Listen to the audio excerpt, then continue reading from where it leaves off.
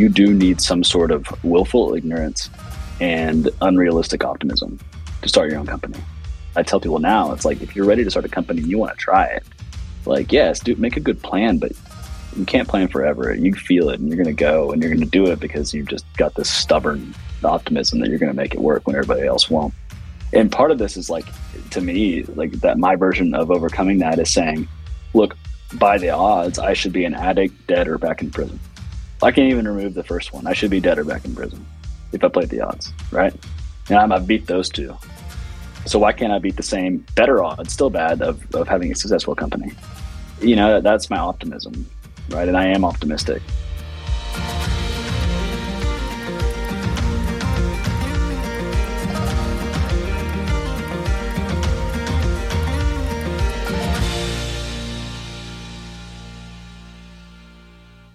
Hey folks, I'm Connor Gaughan, and welcome to Consensus in Conversation, a podcast that spotlights the inspiring stories of America's brightest sustainable business leaders.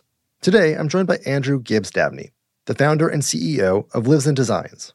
LIVSN is a disruptive outdoor apparel company that speaks to the growing number of conservationally minded consumers, particularly folks passionate about the great outdoors.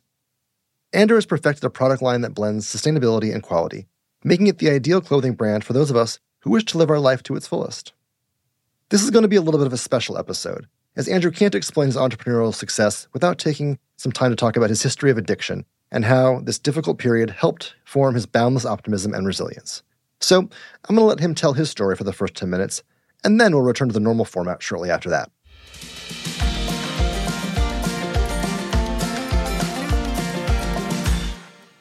Thank you again for doing this. I'm really excited to have a conversation. You've got an incredibly inspiring story that starts with challenges and then overcomes some powerful stuff. And so I wanted to see if you would indulge us by giving us a little bit about you and your early days. Absolutely. I was born in New Orleans. I was born with club feet, and it was a severe case of club feet where instead of just being turned inwards, they were actually turned so far that they were facing backwards. And what that meant was I had to have surgery, my first one at 2 weeks old. And I continued to have surgeries roughly every year and a half until I was 12. So 8 surgeries on my left foot, 7 on both. Wow. You know, to me as a little kid, obviously I didn't remember the first one. But as I was growing up, these things didn't seem abnormal. You just know that right now you're in the hospital and you're eating lots of Jell-O, and then you leave in a cast, and I'd try to deal with that. And after that, I was back at the park. I was riding my bike and hanging out, climbing up on the jungle gym and doing all that. I was a kid. We lived by a very large park in Fayetteville, Arkansas. And I was that kid that went out after I got back from school, and my parents would yell out the front door and say, dinner's ready. And I'd come back, eat dinner real fast, and go back outside. Now, looking back on it, I think it helps build a personality of resilience. Sure. And the other things that it did was expose me to opiates from nearly birth. Every surgery came with IVs of morphine and things like that. I distinctly remember being in one of my last surgeries having a button that I could click and you would send more morphine. Obviously it was limited. Yeah. But I remember clicking it a lot. At the time I wasn't feeling like I'm going to get high. It was just knowing that made me feel good. It solved the pain. And so fast forward a little bit, I went to high school in Fort Smith, Arkansas. Had a pretty normal high school, pretty normal upbringing, right? Did experiment during that time though. So, kept it pretty safe. I smoked some weed. I did magic mushrooms. Yeah. That was kind of my drug experience. Went to freshman year at U of A, University of Arkansas, and took that too far. So, instead of being studious and concentrating on being the best, I was a philosophy major after at least the first semester. I took the alternate path, which was, partying and experimentation. Yeah. And that's where my paths crossed with opiates one more time. It was immediately comfortable. Physical ailments kind of blended away, right? All these things, I'm not trying to glorify it. It just is what it is. The first time, if you have an affinity to that, first time you try it, you feel good. And that's the dangerous part. Right. So recreational use went to habitual use pretty fast. Weekend parties to killing a hangover the next day to now I can't eat breakfast without it. That's the scary part of opiates. You get to that physical addiction very, very fast. Yeah. Psychologically or not, you get to the point where you can't sleep, you can't eat, you can't study. So I have incredible privilege to be living in a house that my father owned. So I had a place to live. I had a credit card. I could buy food and gas. But I had a drug habit that was anywhere from $200 to $500 a day. Wow. What comes along with that is obviously selling drugs. It's pawning everything I own. It's just, doing everything I can, borrowing money, everything but ripping off my friends. I didn't do that. And I never was inherently habitually dishonest, but it was a lot of, hey, could I borrow, $100? I'll pay you back at the end of the week. And I knew that I would somehow, but the problem was like, I didn't know how. Yeah. And this led me to a point where I was owing a lot of money to people that you shouldn't owe money to. And in that headspace, in this personal turmoil, I robbed a liquor store in Fayetteville, Arkansas. I have very little recollection of doing this. I have very little recollection of the thought process leading up to it. And it was incredibly amateur. I think I said, please. It was nonviolent. I was in there for like 15 minutes. Like, it was just all these things that screamed like, this is not my natural state. Yeah. And obviously I got caught, right? Like, it's not even like I was a good criminal. I was bad at all of this. Right. And after that, I actually went camping. My passion, and still is, and back then, was outdoors. I like to be camping. I like to hike. I like to ride my mountain bike. I like to be outside. And so with the money I had, I bought as much drugs as I could, and I went to the woods. I went to go camping. And I was planning on staying out there for a couple of days. I still had cell service in the spot, and a friend called me and said, "Hey, did you rob a liquor store?" And this maybe illustrates the mind space. At that time, I said no. And I believed it. Yeah. In that moment, I had forgotten what I had done. Then it all came back to me, and I realized the gravity a little bit right then, as much as I could in that space. Came back into town, went into the police station the next morning and said, "Hey, I'm here to clear this up," right? Like, I wasn't coming to say, "Hey, I did this, cuff me." It was here to clear this up. Let's see what's going on. And later on that day, my house was raided. I was taken to jail, full on body armor, shotguns, everything. Yeah. I was taken to jail and was there for, I want to say 3 days. It felt like a lifetime. My family, when they got the call, they weren't, "Let's go bail him out today." It was, "No, he can stay there, right? Yeah. He can feel this." And being in jail is hard enough. I was in jail going cold turkey off of years of heavy opiate use. So I was in a bad spot. I went straight from there to a 90-day, like an inpatient rehab down in Austin. Once again, there's privilege baked in the story that I don't want to ignore. I just want to acknowledge it. It's not the whole story. It's not why I'm here today, but I was able to go to a good rehab. And in that rehab, I did the work. Notably, I didn't do a medicated detox. I figured I was 3 days in. Just keep going. It couldn't get any worse. Just keep it going. They give you the option to kind of do like a 2-week detox when you go in. And I said, "No, I want to feel this." And that was intentional. That was a clarity of thought where I was like, I need to know what the full extent of what this does to me physically. Yeah. And that was illuminating. And I still remember that. It's still crucial to my sobriety today. Never going down the opiate path again, it took me 2 weeks to feel like a human. It was 110 degrees, 114 degrees that summer in 2011 in Austin. There was wildfires. The air was filled with smoke. I was shivering. I was outside cold. I wasn't sleeping. I couldn't even use the bathroom right. Like, my body did not know what to do without this substance. So I was there for 3 months. I got back out. I lived in a sober house for a little bit in Austin just to make sure I transitioned well. But then I had to go back to Arkansas and face the legal system. Because I had done so much community service and proved my seriousness about getting sober, because it was a first offense, and because of a lot of my community and friends and family had written letters on my behalf and reached out and tried to help this process, I was able to get my charge plead from a aggravated robbery, which is a 40 to life. This whole time that I was in that process, I thought I was going to do a minimum sentence of 40 years, which, if you're in good behavior in Arkansas, that means 8 years locked up. So I was going through the thought process of, what am I going to do with my life when I get back out in my 30s? Because I was 23 at this time. And so I did the theft of property plea. I accepted that. It came with it's a 20-year prison sentence, but 10 was suspended.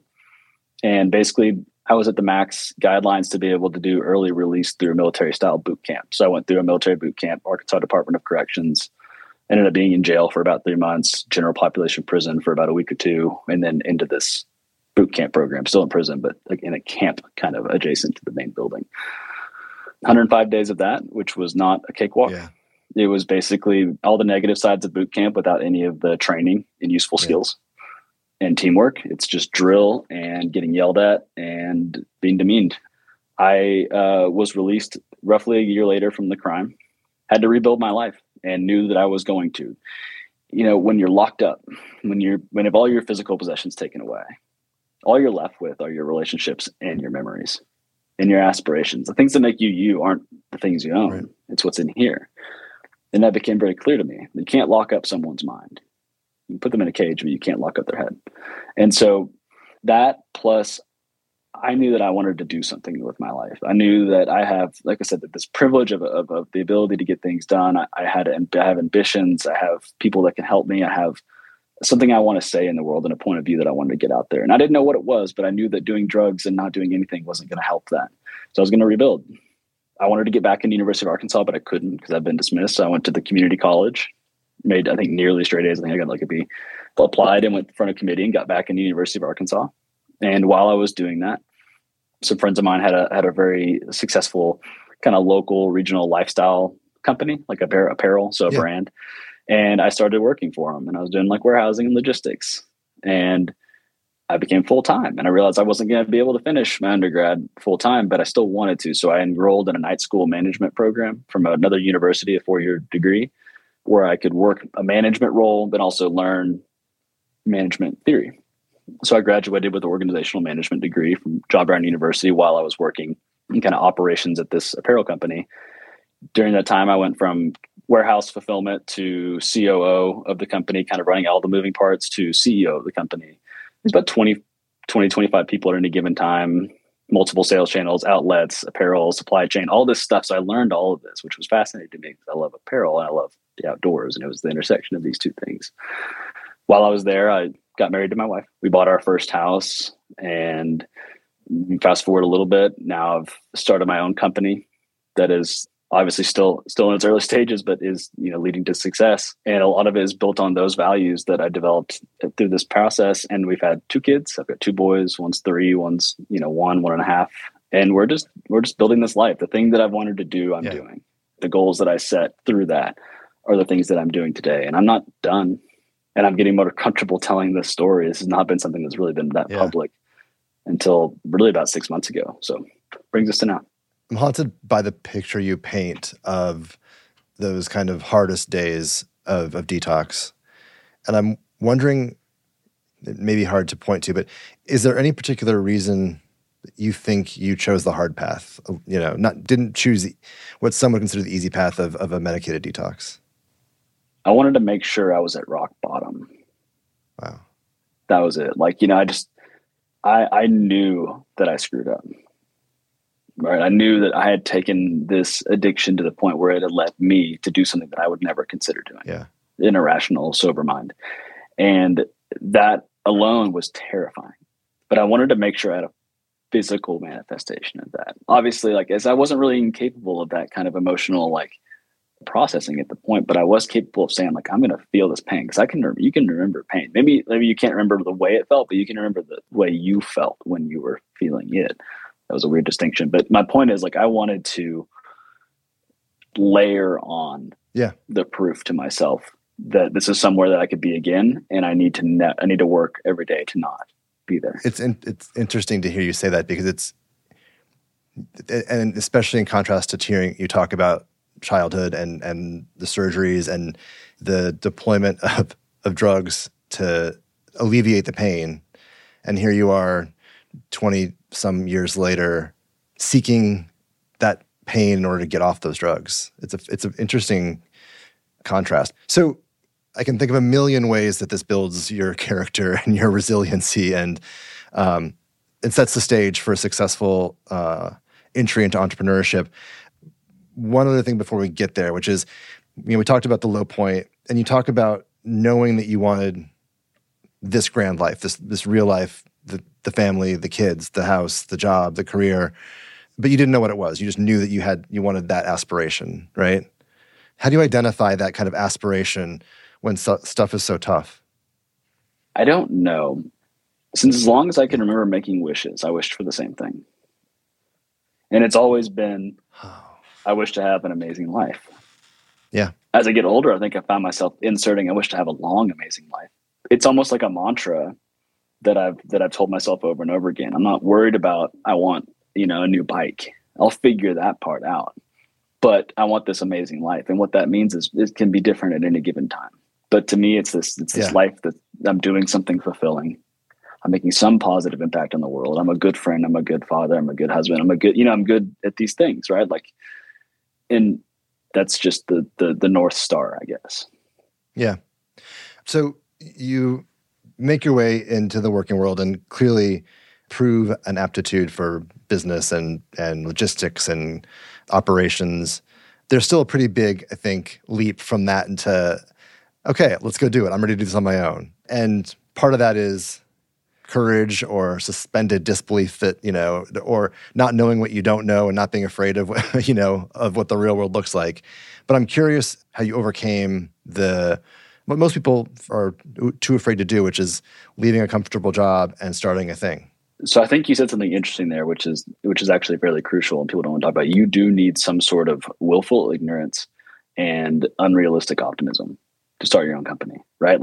I tell people now, it's like, if you're ready to start a company and you want to try it, make a good plan, but you can't plan forever. You feel it and you're going to go and you're going to do it because you've just got this stubborn optimism that you're going to make it work when everybody else won't. And part of this is to me, that my version of overcoming that is saying, look, by the odds, I should be an addict, dead, or back in prison. I can't even remove the first one. I should be dead or back in prison if I played the odds, right? And I've beat those two. Sure. So why can't I beat the same better odds, still bad, of having a successful company?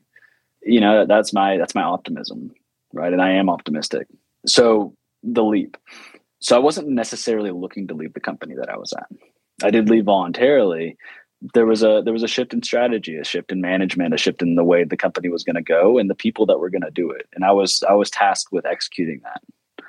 And that weighed heavily on me. That involved laying people off. That involved changing strategy that I had set and dismantling a team that I had helped build. And I wasn't on board. So my message was, I'll help you do this. I'll give you the 6 months basically notice, but at the new year, I'm going to move on. And so I did, and I didn't have another step in mind. But it's funny looking back at, I remember one of the employee reviews I did while I was COO, before I was CEO of the company. And it was, what do you want the most? What's your biggest ambition? And I wrote on that, I want to run a whole company. I felt like I had some knack for management of people. I had this not epiphany, but this change of understanding of myself while I was in rehab. Because we did this monthly voting for rehab president, you're president of, it's like student council, right? But for the people in rehab. Sure. And I got voted as president by the peers, and without any campaigning or anything like that, they just chose me. And at that point I was taken aback. I was like, why would y'all choose me? And I realized, okay, maybe I am worthy. And maybe some people see something in me that I don't see in myself. And I think that kind of did flip a switch in the way that I think about the value that I can bring to other people back then. Yeah. So it's a long way of saying, when I left, I actually took a job as a CMO of an early funded tech company, and was there for about 3 months, and was just long enough to realize I didn't want to be a CMO, and I never wanted to work in the tech industry ever again. Okay. The outdoor industry is full of people that are good natured, love to be outside, have a beer, go float, whatever, just build great things that are non-harmful to the environment. And so I put down a bunch of thoughts. While working at this last company, we talked a lot about sustainability. We talked a lot about what a good company does, what kind of, how you treat your employees, how to build something positive in the world. And so my chip on my shoulder that I wanted to address was, I want to make a good company because of the products that we make. Not we make something so we should pay penance. It's no, I want to build products that are differentiated, that solve a problem for people, last a long time. And with my own personal interest in kind of fashion and apparel and outdoors and then experience, having actually just done all this stuff in real life, getting an MBA in small business brand development, I was I can put this to work. I started writing first. I wrote this kind of 2-part series on what sustainability actually means, which I still stand by today, 5 years later. We hit on this idea that sustainability is a product that's durable and works in more scenarios so that you can wear it more and keep it longer. All other things aside, we do use organic cotton. We use recycled polyester. We have no packaging, all this kind of stuff. That's all second level order to Does it last a long time? Does it work well? You want to keep it, right? And so I had these ideas before I even had the products. So I wrote all that down. I started searching I wrote down the values and the principles that are still up there today. And I started searching for a brand name. And that's the hardest part, to be very frank. That's my next question. Everything's taken, right? If you have a good idea, someone's done it, right? Like, it's a lot of people in the world. There's been a lot of businesses. You can't be like Mountain Works. Like, someone's done that. So I started looking for foreign language words that didn't have a English counterpart. Set of parameters that you started with, like any word, or was it words that have in certain genres, or verbs because you wanted something that indicated movement or action, or was it just any word? Not necessarily. It was just any word. I was kind of just like, I was throwing stuff at the wall, and I found this word. It's pronounced more like livsnjutare, and it's livsnjutare in Swedish. And it means one who lives life fully, one who lives life to the extreme. Like, there's a French word for it. It's a bon vivant, and sure. No, there's not an English word for it. And it crystallized right there. It's like, that is the person that's going to value the things that I'm talking about. The person that's trying to go out there and live life for the experience of living life. And what are they wearing? Right? Like, that's what I want to make. And that's all these values that I'd written down, which is like literally experiences before stuff, doesn't actually mean that stuff isn't important. I like nice things. I like things that are well built. And I think that is valid, and it's part of my expression of myself. And so this person who wants to live this experience-filled life is wearing and buying and owning and surrounded by things that are intentional and well built and serve that life. And to me, that life is outdoors. So we're building those kind of products for people that want to spend time outside. I love the name so much. I love the process that you went through so much. So you've got the product idea, you've got the name, and you launch a Kickstarter. So why was Kickstarter your first path for funding? So I had been through a situation with another brand where we were starting from scratch. So that means we had to do like stickers and t-shirts and hats from off the shelf blanks and try to build a brand at a small scale and kind of work our way to building great products, right? Just things that we did. I knew that I didn't want to do that. I wanted to come to the market with products that were at the level of quality, design, and price point that was going to support the business going forward. So I didn't want to shift. I didn't want to shift from t-shirts to pants or that kind of thing. And there's not very many ways to do that are capital efficient. So I had raised a little bit of money from friends and family that was literally just like a year of living expenses and some travel in exchange for equity in the business to start this thing. But we didn't have nearly enough. We didn't have money for inventory. Sure. They didn't have enough money to hit minimums at our supplier. And so Kickstarter was the most viable path to bring something to life like that. If you make a good case, that's going to get us our down payment for our inventory. Right. And so it was always going to be Kickstarter for me. Yeah. In terms of walk us through kind of your products themselves. It's I think, a very deliberate line. So let's hear kind of how you got to the actual product lineup itself and a little bit about that. Yeah, it's interesting. It's both intentional and deliberate, and also not as clean as that. So when I started design, I had designed a long sleeve shirt that literally does not exist still. I had designed a pullover sweatshirt, like a workwear jacket, a fleece pullover, a shell, all of these things that you still don't see today. But I really wanted some pants that were like somewhere between like a Carhartt and like a Patagonia pant or North Face, or like a better fitting Mountain Khaki. These are some of the brands that were like just were and still are pretty dominant in this category. Sure. But I wanted it to fit a little different. I wanted to not look so technical. I wanted it to be more natural looking, more workwear inspired, more kind of rugged, and less gorpy, which is like the term for outdoor stuff. It's good old raisins and peanuts, I think, trail mix. So like, I had this thing, I just kind of made those for myself. And the first Kickstarter, if you go look back, was 2 products. It was a fleece called the High Wool Fleece, and then the pants. And if you look at it, like 75% of that campaign is dedicated to that fleece. Yeah. Not the pants. But I kind of made the pants for me. What interestingly happened is we outsold pants to fleeces like 3-1. The market said, the fleece looks nice, but it was clear that there was more need for pants. Yeah. And what I wanted in my pair of pants that didn't exist, other people wanted in theirs. And so fast forward a little bit, early 2019, we were just about to fulfill all those orders from that last fall Kickstarter. And I was going through Techstars, a business accelerator for tech companies. So we're like one of only 2 apparel companies that have ever gone through Techstars, which is like thousands of companies. And while I was there, he kind of challenged me. One of the managing directors said, He's like, why are you making all of this stuff? You don't have any money. How are you going to buy it? Like, how are you going to market it? Like, it's just you. You've got these pants. Why don't you just make those like the best pants in the entire world? And I had this design kind of principle that was like this iterative thing that focuses on one thing till it's right. Right. And he's like, well, isn't this one of your values to do this? And I was like, well, screw you. Don't throw my values back at me. But you're right. He was right. And so we said, we're not going to buy that fleece again. We're not even going to work on making it better. I'm going to put all my energy into making the best pair of pants I can. So we did like a customer discovery process with all of our backers, 600 people from our first campaign, and asked them what could be better. And so we took that feedback and mainly it was fit. And we had this like tiny little like knife pocket that was like sized for the little Kershaw, barely tiny knife that I carried. And I was like, oh, most people don't carry like a child-sized knife, not the children to play with knives. So we made them better and launched a V2 campaign that summer. So version 2, just the pants, another Kickstarter. And it was one product that was simpler. And it was actually profitable as a campaign goes. And it showed that there was more demand for this. From then we said, okay, we have a kind of a cotton-based canvas pant. That's great. But there are some use cases where in the outdoor industry, at least, outdoor recreation world, where you need a fully synthetic option without cotton in it, because you're going to get wet, you're going to get cold, you need it to dry out fast, you'd be on a river, all these things, right? That cotton's not the best for. And so we said, let's design that. Let's build it off the silhouette and everything we've learned from our canvas line. Let's build it a little bit more technical find a really great textile that still has a natural kind of feel and drape and look, because that's important to me. I don't like shiny clothes. And do another Kickstarter. Let's launch our second product. That campaign, we went up to it very intentionally. We got a much better marketing firm. We started way before we really positioned the pants. They were also kind of more Kickstarter-y. They're like 4-way stretch, water resistant, all these things.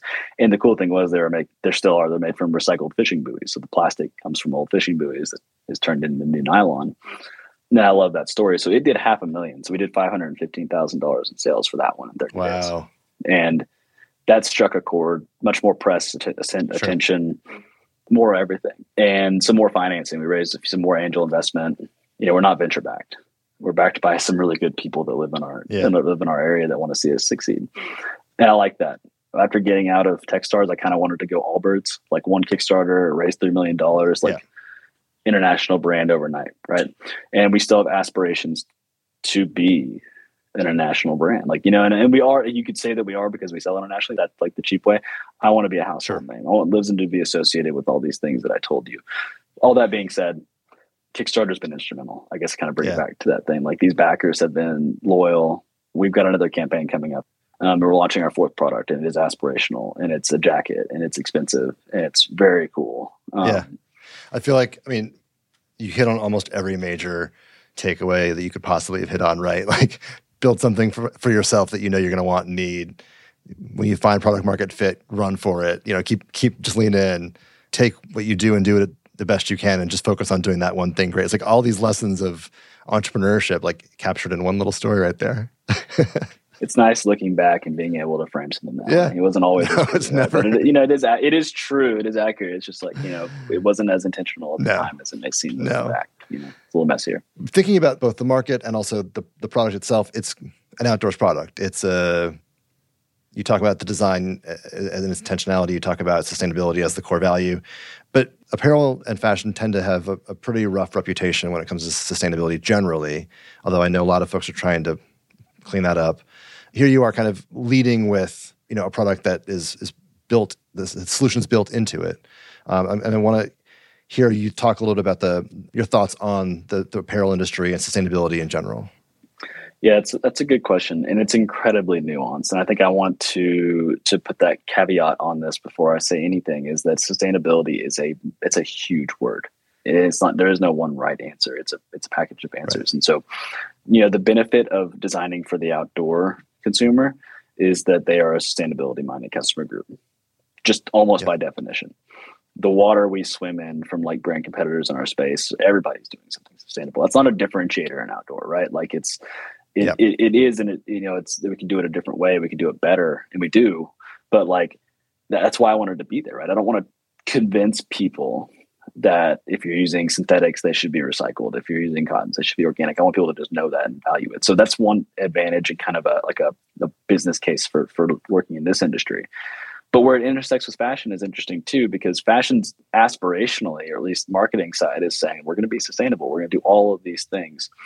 And the word greenwashing comes up a lot, rightfully so, because if it's fast fashion, right? If this thing that is this kind of mindless consumption of seasonal trends and companies pushing this stuff out with the full intention that it's going to be in a landfill in 6 months, like maybe not intention, but acceptance that it's a seasonal trend. It's just, it's as cheap as it can be made. Now they're just shifting to a sustainable material, which is not a bad thing. Like, it's good if they're going to do that using a recycled poly or organic cotton or like, responsibly grown cottons is good. But the core problem is still that they're making kind of cheap clothing that's not made to last, that's built on seasonal cycle demand trends that are like 1 month long. So to me, that's where it goes back to this idea of from the consumer side, this mindset of intentional purchasing of things that are meaning something to you, that facilitate something in your life. And then like you start there, and then you say, okay, if I can afford it and I can have the time, I'm gonna try to buy something the best of that, like the highest quality I can, or the highest quality I can afford. And then from the brand side, it's putting those things out. It's building something with intention to last a long time and do its job well. I mean, we can turn a sample, we can get a product to market really fast if we wanted to. It's just not going to be very good. Right. And to us, that's not a good, like, I can't do that. Right. But a lot of these other companies can. And they've, got systems that make sure that it's not awful, right? It comes out, it's fine. For the most part, clothing has gotten better. That's a loaded statement too, right? Like, old clothes that are high quality are great, but like the standard of just kind of clothing construction, even mass produced, is higher than it used to be, just because we've figured it out. Some operations guy and process people have really gotten it down to an art or a science at this point. Do you think the path continues towards better steps, or do you fear that we're kind of plateaued with how the standard average marginal apparel company is going to treat sustainability and their work in it? No, so I'm pessimistic about the thought of major fast fashion companies shifting their business model. Okay. I'm not optimistic about that. I am optimistic about a consumer group that is growing fast, and especially now, like since there's been a shift somewhat subsurface to above surface of this kind of thinking in the last year or so. And it's led a lot by the younger generation, Gen Z, that's like rediscovered things like thrifting and upcycling and mending. And they're like, oh my gosh, this is the way. Yeah. And the more that becomes mainstream, the more I think that actually does have an impact. Part of my pessimism, again, is like, this is inherently against, it's inherently against capitalism, right? Like this idea of like, just like kind of growth of consumer spending driving most of the economy. I just think we can replace the crappy ones with better ones. And if we can do that, if a new kind of like guard of companies comes up built on better values, even if they're there to make money, that's not a bad thing. People need jobs. Yeah. Like, I'm not trying to change capitalism or change the way we do business. I just want to say that you can do business a better way. And if we do that enough, then it kind of solves the problem. It doesn't solve the problem, it makes the problem a little less. Well, and arguably there's a version of capitalism which is sustainable over the very long term, like a long-term vision of capitalism where companies are doing good because they know that it serves them and the world and the community and their customers all together. They're not doing penance for what they're doing. They're building products that actually serve the community and all their stakeholders, right? Like that's my optimistic version of what is possible. Well, I think it is. Right steps. And that's where the consumer comes into play. Like, I think that it is possible and smart to take care of your customers and the planet in which you operate. It's good for business. But it's a long-term view. It's not always good for business that week or that month or that quarter. That's where actually I was getting to the consumer side. There is a subset of people or a kind of a zeitgeist idea that why should I worry about what I do? What I do doesn't make an impact. But the inherent flaw in that is that, yes, what I do doesn't make a difference. But what I do makes a difference on my neighbor. What I do makes a difference on my friends and the way they think about things. And that happens enough, then consumer mindset shifts to this, and then companies will react. They can't not. If we accept this low bar of sustainability and say like, oh, well, I don't care, I'm going to stop buying this stuff because it's not making a difference, then that's a signal to the companies that they don't need to do it anymore. And so it's kind of a catch-22. No, you don't make a difference. I don't mean that in a bad way. But you actually, collectively, we do. What you're talking about feels closely related to a term you've brought up before, hedonistic sustainability. So first of all, I love this term. Could you explain how you first learned about it and what it means? Yeah, that one's awesome. And that's one of my favorite terms ever. It's that basically the idea is that sustainability doesn't mean that it's going to be bad. Like sustainability sometimes it has a connotation of like Spartan and utilitarian and like gray, right? And like that is not true in any way, shape, or form. There's no reason that anything sustainable needs to be less nice or less enjoyable. Yeah. And so this concept of hedonistic sustainability, I actually found it or came upon it on like a Netflix documentary on an architect from somewhere in the Scandinavian region. And he came up with this thing. He was, and I'm sure someone of your listeners is going to know exactly what it is or go find it. I don't remember what it was called.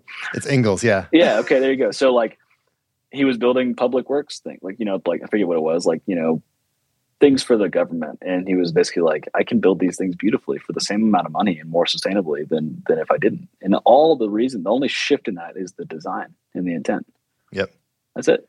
Right. And you actually had two phrases or terms that I remember really loving. The first was hedonistic sustainability, but the second was an acronym, BHAG or BHAG when spelled out. So could you define that in your own words and tell us what it means to you? Big, hairy, audacious goals. They are designed, and you can tell by the name, to be aspirational, to be somewhat unrealistic, but they're designed to be a North Star. And so that's where we say, like, we want one pair of our pants, your clothing, to equal 3 that never had to get made. Okay. That may happen on a micro level, right? Like, then that's like what, our customers that really buy into what we do, they buy one pair of our pants and they wear it for years. Like that is happening on a micro level, but on a macro level, we want that to be the case. That's an audacious goal. We want to be a household name as a brand, right? Like that's saying that we want to be like Coca-Cola and Levi's, right? Yeah. But we do. And like, we won't be there tomorrow. We may never get there. That's fine. It's just like that is our North Star. Like when we operate and when we talk to customers, we say we need to do it as if we're already there. And that's that concept of BHAGs. That's good. I like that we've got a good example of how you actually put it into practice. I think that's actually a really cool example.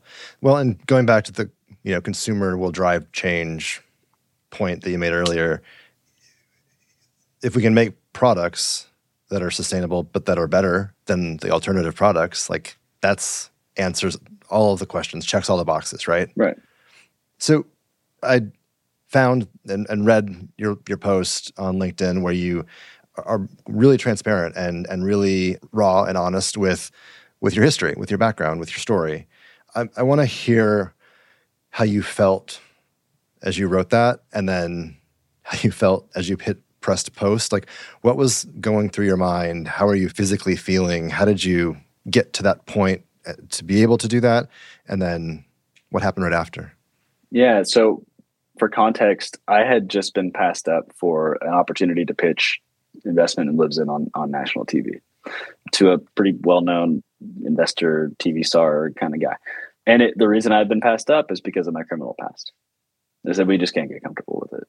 And I told them, and it is what it is. Right. And then I had this suspicion that many of the no's that I'd gotten in the past, which a lot of no's for investing in an apparel company are completely legitimate, but some of them were because of that.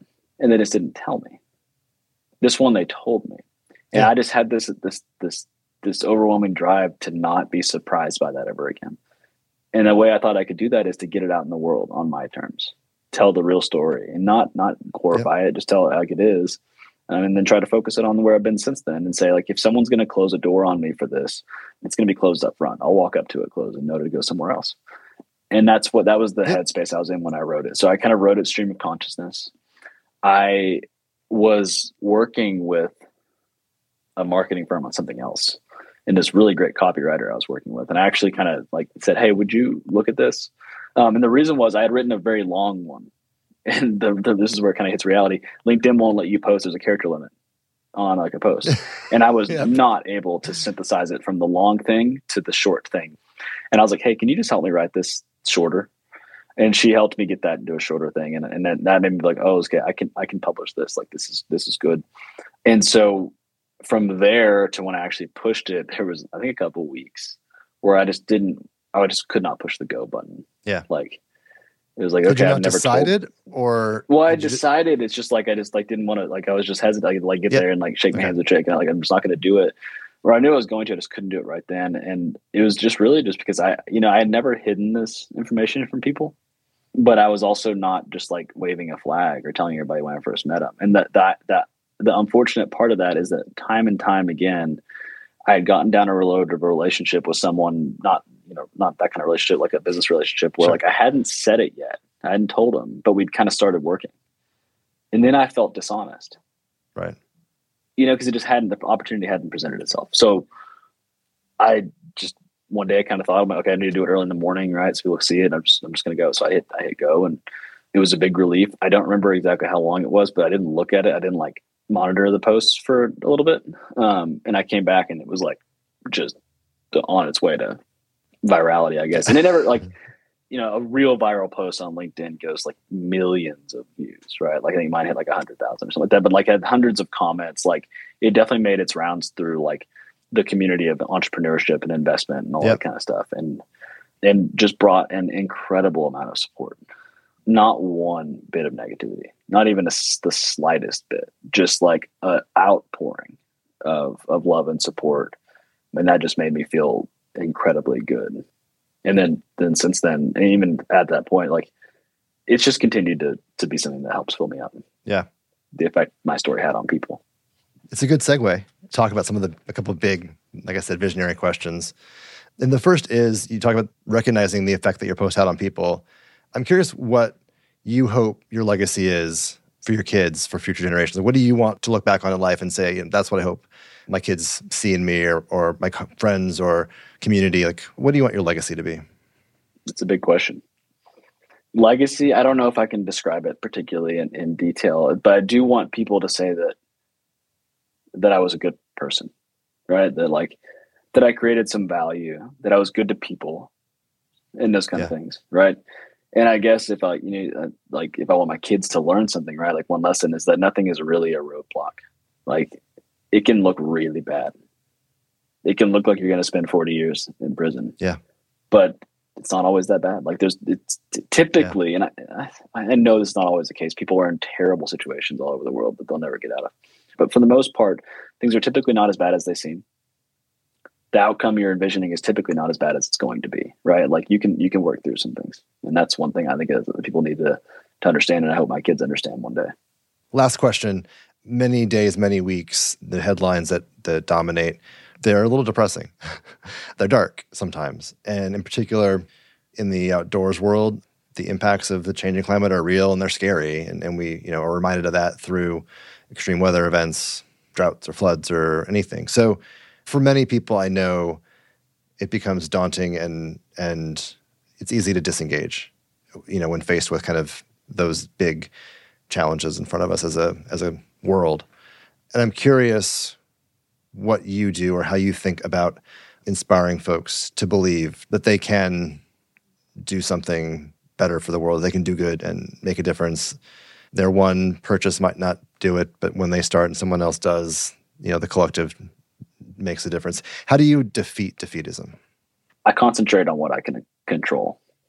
I can't control the way our government is treating climate change right now.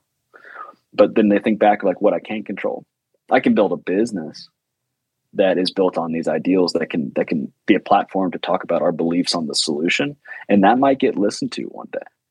I might get the right congressman that popped up on an Instagram ad and bought our pants and got on our blog and figured something out that might actually shift a little bit of thinking. That's aspirational, but like that's realistic. And so that's where I concentrate on, like, what can I do? And it goes back even from the business. Like, how can I make my day better? Like, how can I make me better? All this is aspirational. That's a great answer. Tell folks where to go to find out more, to see stuff, to see products, to purchase stuff. What's the best way to find you? Yeah, definitely. I mean, our website is www.livsn.com, LIVSN.com. Pretty easy. Our Instagram is where we're most active as far as social. We're not very good TikTokers or tweeters at LIVSN Designs. So LIVSN and the designs plural. Awesome. And then if you do find yourself on our website, there's like we call it the well-worn blog. And, there's a blog that is not an afterthought to us. Like there's a lot in there. Awesome. That's a good place to kind of go and explore the brand a little bit. Cool. Thank you so much, Andrew. It was a really fun conversation. Before we end, an important reminder for everybody. If you or someone you love is struggling with addiction, please call 1-800-662-HELP. That's 1-800-662-4357.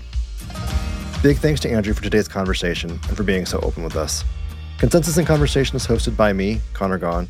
This episode is produced by Will Gatchell, Chandler Bramstead, Jeff Rock, executive produced by me with editing from Reasonable Volume, and special thanks to Consensus Creative Director Kate Tucker and strategist Patrick Gallagher. Don't forget to like and subscribe on your favorite podcast platform. We'll see you next week.